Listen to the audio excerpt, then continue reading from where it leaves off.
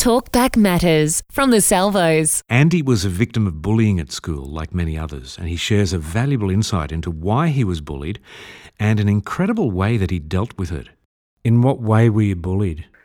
Physically. Yeah, I guess I was seen as a bit of a weakling. I had my mother's soft heart, and sensitivity wasn't a good thing in those days, I guess, with kids, and it probably still isn't to a degree in schools. How did you deal with it back then? I guess my way of dealing with it, and it's continued, I guess, my wife still says I'm a bit of a clown, and yeah, I seem to have a way of using humour or humouring people, and it's very hard for people to physically beat you up or abuse you when you can make them laugh. So I guess that's probably a tool that I picked up as a kid. That's a great disarming tool, isn't it? It's a great tool, but I even in business I found I used it. In meetings and so on. If you can break things down and you can get people laughing. Actually, people become a lot more creative too when they're happy and laughing, and they think a bit more out of the box. So I guess I'm often thinking out of the box. Did the bullying take you into a worse place, or? Yeah, look, it did. It did. I really struggled with that right through my school life. The bullying continued probably until my final year of school. I think people had more respect at that stage, but for the vast majority of my time at school, I put up with a lot of bullying. And how did it affect you? What happened in your life? I think it's given me a greater understanding of the underdog, I guess, and the sensitivity that I had, which they unfortunately focused on as a weakness, is actually a strength. So I think sensitive people can then assist other people that are in need. That's right. And I think that soft heart, which was probably the element they saw as an opportunity to bully, has turned out to be a massive positive in my life. Absolutely. Was that the biggest struggle you had, or did you go through anything in your 20s and 30s that took you anywhere? Look, I struggled. My mum passed away very suddenly when I was 18, and I guess at that time I struggled a lot. I was very close to my mum, and she was a very, very good Christian lady, and I guess it made me question my faith for quite some period of time after that. And so it was quite some time before I guess I reconciled things and worked things out as best I could and came back to faith. So, yeah. Yeah. Where did it take you? I guess lost for a fair while. Not into bad or difficult situations, but I guess a little bit like a boat without a rudder, I suppose, for certain periods. But I guess my good upbringing from my parents gave me good values and good things to judge by. So, I didn't fall off the rails, but I certainly had some challenges along the rails, that's for sure. So.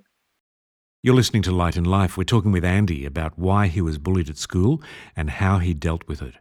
During the bullying, how did you respond to them? I found it very, very difficult to deal with. The last thing you want to do is report the bully. I guess the repercussions, the bully will come back at you if you report them. But there was one incident where I ended up with my knee going through a window, and I had probably 25 or 30 stitches through my knee. So I was called into the principal's office, but I just said no. Look, I wasn't prepared to take it any further in this situation, and they knew what had happened, but I just said, look, it's not worth it. Really? It's really not worth it. So the bully gets away with it again, eh?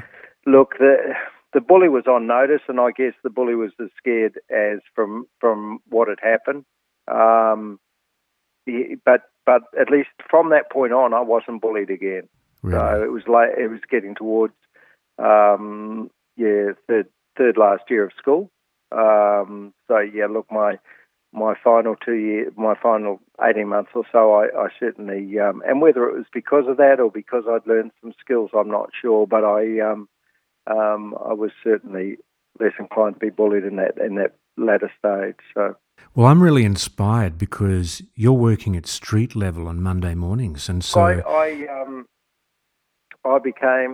joined or was welcomed into street level 5 years ago, March 2013, and I guess when I walked into street level in the Valley in Brisbane, I just felt like I'd walked into a home that. When you walked in there, why did you go there?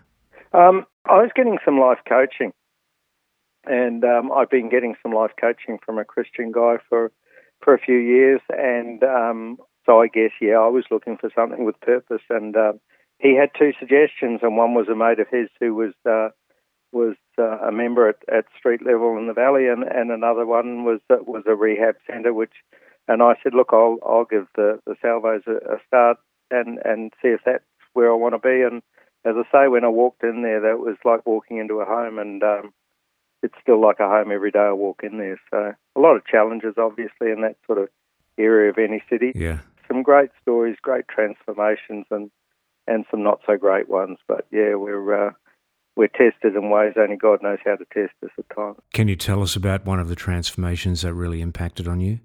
I've had on the upside, I've had guys that have done multiple years of jail who have then been one's 3 years and another's 5 years clean and sober and out of jail.